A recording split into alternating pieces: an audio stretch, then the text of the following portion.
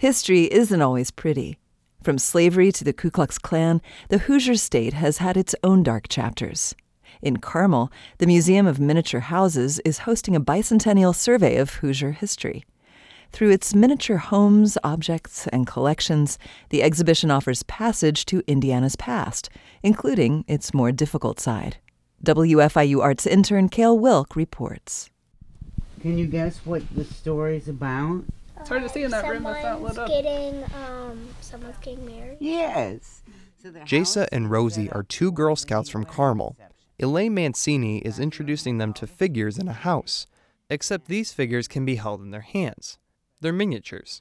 The Museum of Miniature Houses is one of only 5 museums in the entire country. Elaine is the museum's director. So we are not unique, but we are extremely rare. The museum opened in 1993. Susie Moffett, Suzanne Lanzoff, and Nancy Lesh were 3 miniaturists that worked together to open it. As they grew older, they believed it was important to find somewhere to house their art. So they reached out to 5 different Indianapolis area miniature clubs, began a nonprofit, and established a location in Carmel. Since its opening, it's had more than 84,000 visitors, even some from 14 different countries. Showing anything in miniature rather than full size is intriguing, it's magical, and that's why we think that this is very special, because you have that extra sort of incentive or attraction of having it in miniature. Right now, the museum's special attraction is a celebration of Hoosier history on the occasion of the state's 200-year birthday. 4 of the museum's rooms contain scenes and objects related to Indiana events and people, from a replica of the Levi Coffin House to an Indianapolis Motor Speedway race car.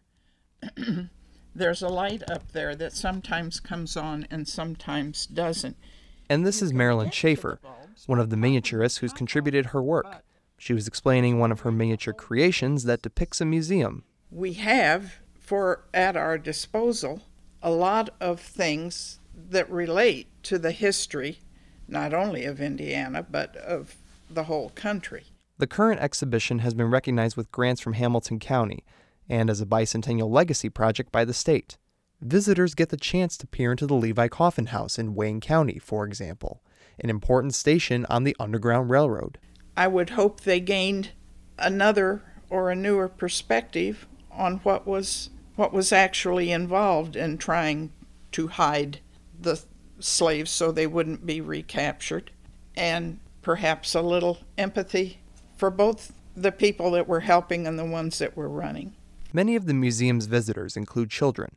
And miniatures in and of themselves are kind of unique in terms of why they have some appeal for children. Ely Wood is the director of the Museum Studies program at IUPUI in Indianapolis and has an appointment as a public scholar with the Indianapolis Children's Museum. With children, they can't see all the nuances. They have to start with the really concrete stuff. That's why that's like the big extremes, the black and white, that allows them to move towards understanding what the gray areas are. Things that appeal to children tend to be giant, oversized things or really, really tiny things. The house's miniature scale speaks to the children directly. At that point, one can introduce more abstract concepts, such as the past. One of the things that is really easy to figure out is who I am now in relation to what I'm looking at. And for children, that's really important. It can be difficult to understand why something happened in the past, but those are not questions that are difficult for children. They can just be more complex. And so we have to kind of break them down, and using objects is a way that we can do that. The people are so realistic. Find the only dog in the horse display. Back at the museum, Jasa and Rosie have been sent off on a scavenger hunt for objects in the homes. Dog!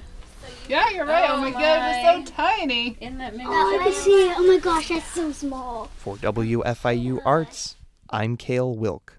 The exhibition Hoosiers in History Told in Miniature is on view at the Museum of Miniature Houses in Carmel until May 30th.